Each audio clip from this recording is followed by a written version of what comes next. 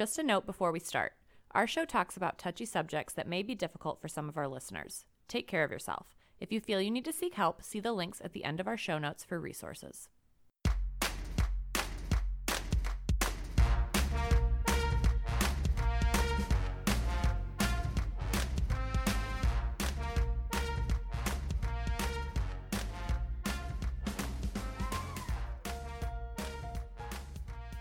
Welcome to Touchy Subjects, the podcast that aims to make those awkward conversations around domestic and sexual violence just a little less awkward. I'm Sean.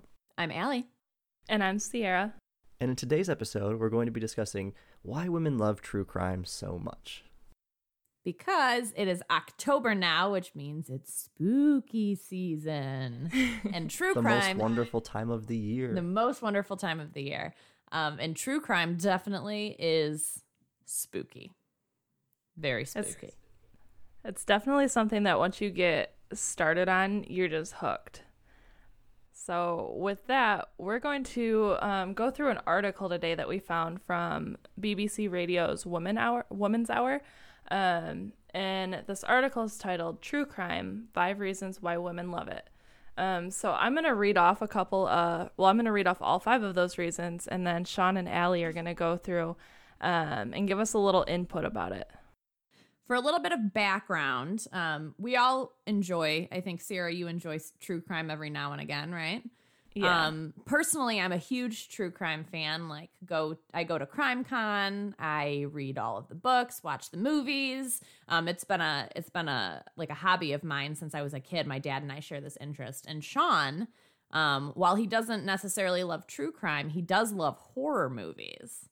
And so some of that is going to tie into what we're talking about today and for the rest of the month. So the very first reason why women love true crime is a fear of crime. I think that this makes sense, right? Like, we know as women that we are taught to fear assaults. We're taught to fear violence. We're taught to fear crime itself. And so the idea that women like true crime because it helps them, I don't know, maybe take control of that fear. Psychologically, it makes sense to me. That makes sense. Yeah, especially like you said, Allie, thinking about how we tend to raise women in our societies, that we raise them to be fearful, especially of people they don't know. And it gives that opportunity then to look at true crime and say, okay, so my fear isn't unfounded. I have a reason that this fear is present. So this kind of it helps justify the reason that women would have this fear around crime. It's right in your face now. I think that the fear of crime kind of fits in too with the whole fight or flight response. As I know when I'm watching it, and even though it's terrifying, I still get that fight or flight response going off in my brain, and that is driving me to try to figure out, well, okay, if I was in this situation, what would I do? Or try to use it to rationalize the situation or things like that. So I think that's the first thing that I think of, especially when we talk about loving this genre because we're afraid of it. It's kind of an interesting concept. I think the ironic thing is that for some women, it may be that I want to watch this because it can help me take control of it. But also, it could be very well true that for others, that watching true crime drives fear in real life. So it's kind of a juxtaposition of maybe this is a way for women to feel in control, but for others, maybe it's something that drives anxiety and fear. And it's also worth noting that when we're talking about this topic today, that women are not all one and the same, right? So there's no real one true answer for why women tend to like true crime more than men, or why women are the large majority of consumers of true crime media. There's not one answer. So for what might be true for me, why I love true crime might be different for Sierra or for other people. So just something to think about as we're, going through these reasons. Yeah. And going then back to, again, like how we tend to raise women specifically is that because we've raised them with that fear, and we've also taught them then that sexual violence is something that they should be afraid of and is very real, and we know at least 1 in 4 women are going to be victims of it at some point during their lifetime, or they're going to be victims of violence at some point. In true crime, you get to see the crime happen, so you might be able to use it as kind of like a learning tool. So while you have the fear of crime, you're using the crime that you're experiencing on screen or hearing in a podcast and saying, okay, so this is what happened. So she got out this way, so this is how I could potentially do it. So it's almost being used as like a learning tool to help survivability. That's a good point. It's interesting. All right, moving on to the next one. We have compassion for victims. What do we think about that? This feels interesting to me, because I think this is a little sexist, this reason. Because compassion is a human emotion, and women are, I suppose, socialized to be in more compassionate caregiving roles.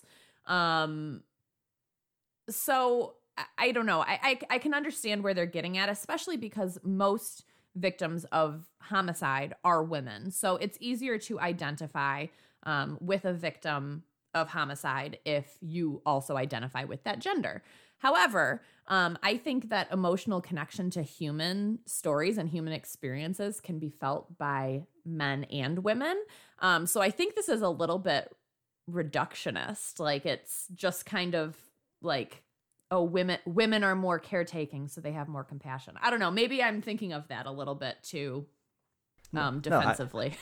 I would agree. I think, though, with this one in particular, the compassion for victims is that, like you said, because women tend to be victims of, if there's going to be a victim of homicide, it tends to be a woman if it's in a like relationship-esque type of homicide. Whereas like men, when they're victims of homicide, it's not as personal of a connection to the person doing it. Well, yes, I might have said something that pissed some dude off, and that was the reason he killed me, so it's kind of personal. It's not on that relationship level that it is when women tend to be victims of homicide. So I think it makes it easier for women as true crime fans to see like, oh, I can have compassion for that person because this is very much a betrayal of the trust in that relationship that this person is now going through because they're either been attacked by them or they've been murdered by their partner. Whereas men don't tend to be nearly as often killed by their partners. So it might make it a little bit easier for women to relate to that story. Yeah. And I think this one, for some reason, this one sits it doesn't sit well with me. And another thing that I want to point out when we're talking about true crime, even though I'm a huge fan of the genre and I consume it very literally every day, there are limitations to it. And there are issues with the true crime genre itself. Mainly speaking is that most true crime media focuses on sensational crimes. And these sensational crimes, most often the victims are white, middle-class women, and the perpetrators of those crimes are white, middle-class men. Of course, there's outliers in the true crime genre of cases that are explored that are not specifically that.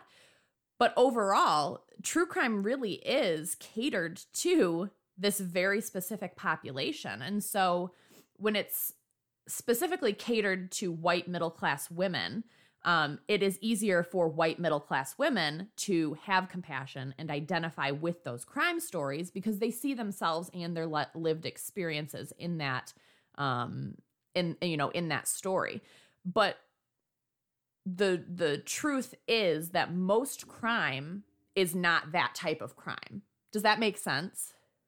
Yeah, well, generally, so like you mentioned, my horror movie, like Knowledge and Love, is that you're going to take your most sensationalized stories and use them because that's what people want to watch.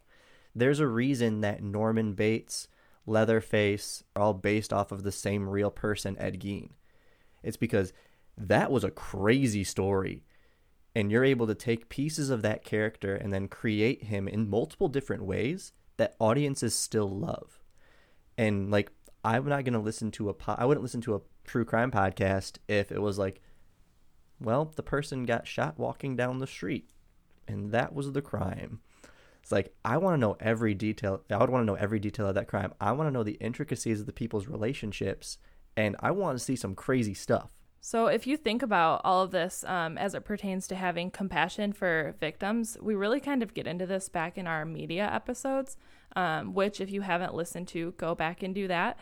But I mean, when you're consuming media, you want to consume something that is somewhat relatable to you and that gets you interested. So if you can consume this media or watch true crime or read about it or whatever, I mean, just as humans, we want to put ourselves into the story and be the main character. And so I think that's where a lot of the compassion comes from, is because when you're playing these things or when you're watching these things, your brain is telling you that they're happening to you.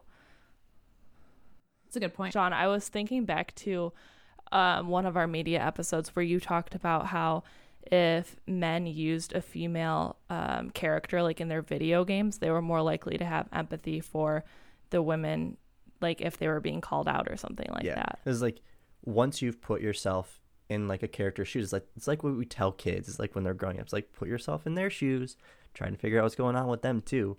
It makes it easier to have empathy for that other person once you've quote unquote walked a mile in their shoes. So it's like that example, like the example in that episode is when men choose female avatars in video games, like playing through World of Warcraft, and they play as a female character, they can, while not entirely the same, experience some slight level of sexism by the other characters that are playing that video game with them. So they can at least start to develop some form of empathy towards women, which in true crime and in horror is going to be the same way. If you're constantly portraying characters in very specific ways, or you're only telling very specific crime stories, you're only getting a certain perspective, so that it makes it more difficult to develop empathy then for the other side of it. All right, so if we're ready to move on, the third one is having a fascination with motives. So I kind of relate to this one, and I don't know if what I'm about to say has any real life bearing.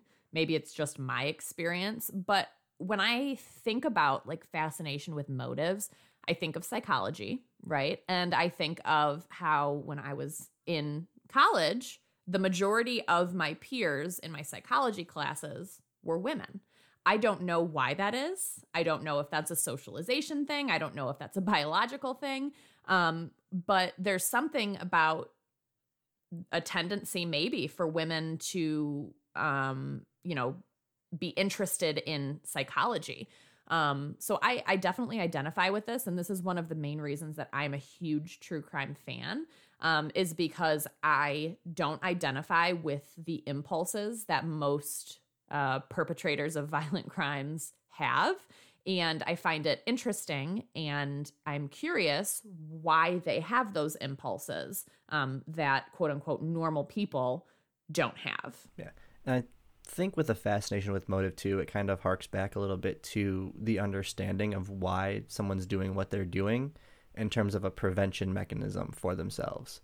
Is if they can understand what the person was going through or why the person did it, they might be able to use that, like, oh, so I don't want to do this thing, or if I am doing some of those things, like, I need to stop because I don't want to get killed by my partner. Not saying it's a great thing to believe about your dating partner, but maybe that could be part of it. But also, it's really funny, like you mentioned, like your psychology class, like being mostly like women and stuff, is like, I found myself also being in like a psychology class, probably mostly women. But I think that's one of the reasons I like horror movies so much, is at least specific horror movies. Like, I love the Saw movies, like absolutely love them. And I love them specifically because of the main character and the villain, and the reason for him doing things is so interesting and terrifying because it could really happen. Yeah. And, I think one of the classes that I remember, anyways, in college that did have maybe a more even mixture of male female attendees was abnormal psychology. And so I wonder, if maybe that's just a shared human experience, that this is something that neurotypical individuals are curious about, like what makes people tick. Because I definitely don't remember that close to 50-50 ratio in any of my other psychology classes. Well, I have a thought about this too. When you were talking about, your psychology classes and wanting to know why people are the way they are and things like that, I'm almost wondering if it's mostly females who are in these courses because they want that knowledge, because it gives them a sense of control.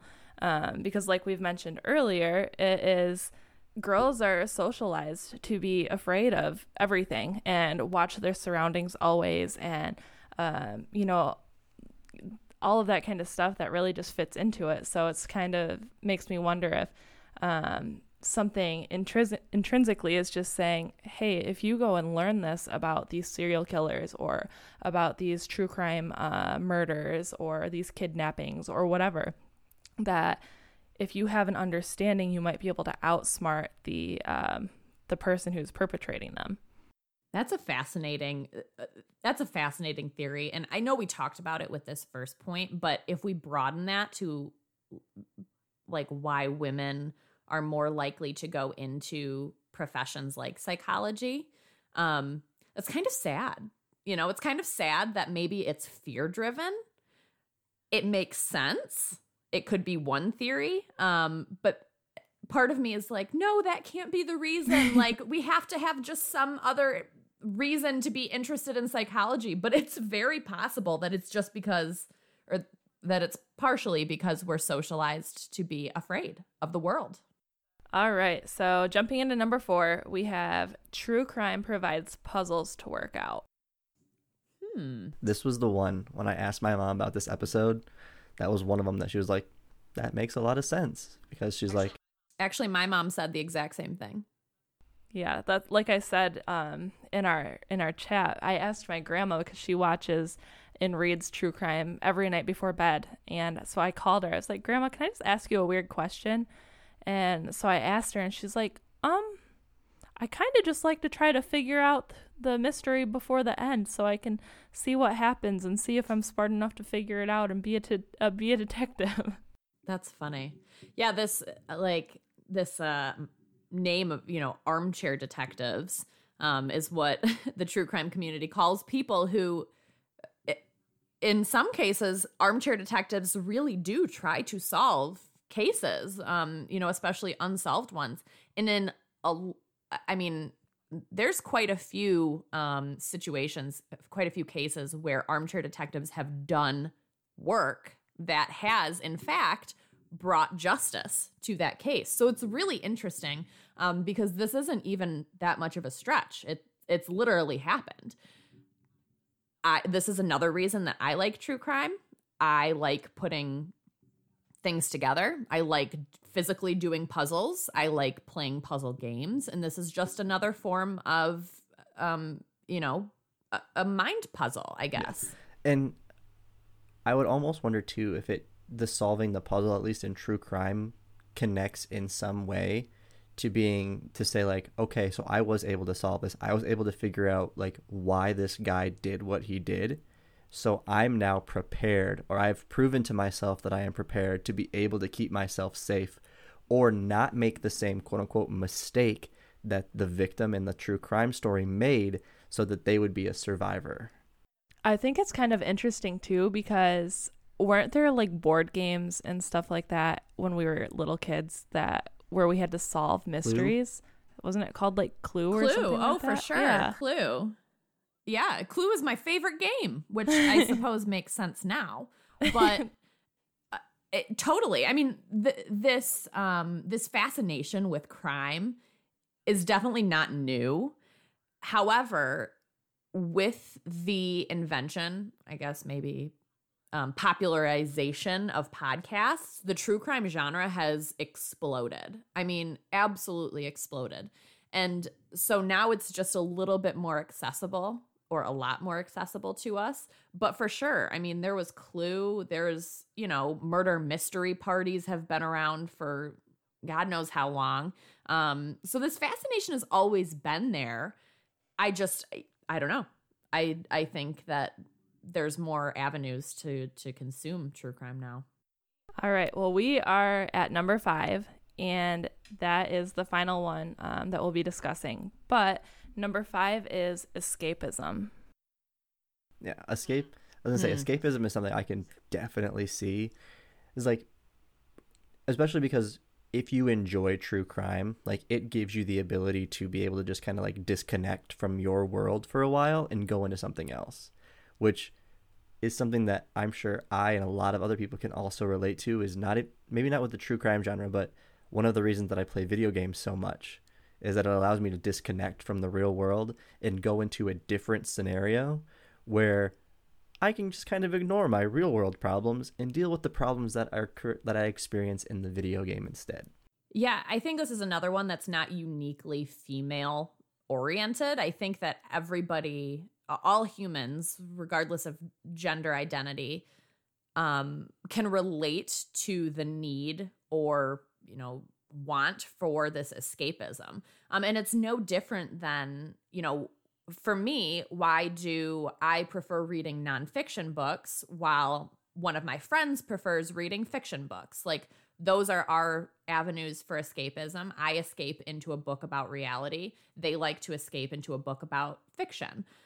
So I think that this is maybe just a matter of each of our brains is a little bit different. And some people, their escapism tool is true crime, or can be true crime. And I think if we're to try and figure out a connection here to make it specific then for women and true crime, it's that you're allowing yourself to escape into an area that is more comfortable, or it's safer.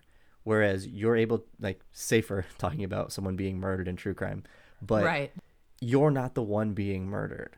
Right. You're the one you're able to experience the violence that you understand is very real for a lot of women, and maybe even real for you as well, but you're experiencing it at a distance where it's safer. So then you're allowing yourself to gain a better understanding of the violence that you may have experienced in life or might eventually experience in life. For sure. So thank you all for listening today. Hopefully you liked this format of our episodes. We're going to do more episodes kind of like this just because it's really fun, and it gives us the ability to use our knowledge of what we do for work, but also throw it onto things that we really enjoy. So hopefully you liked the episode. If you did, please feel free to follow us on Facebook, Instagram, and Twitter. Please feel free to rate us on Facebook as well, because you can rate us, preferably 5 stars. But if you rate us 1 star, we will understand. All of our ats are at TouchySubsPod, and you can feel free to email us any questions, comments, or concerns to touchysubjectspodcast@gmail.com. And in the meantime, don't be afraid to challenge, ask, and discuss when it comes to touchy subjects.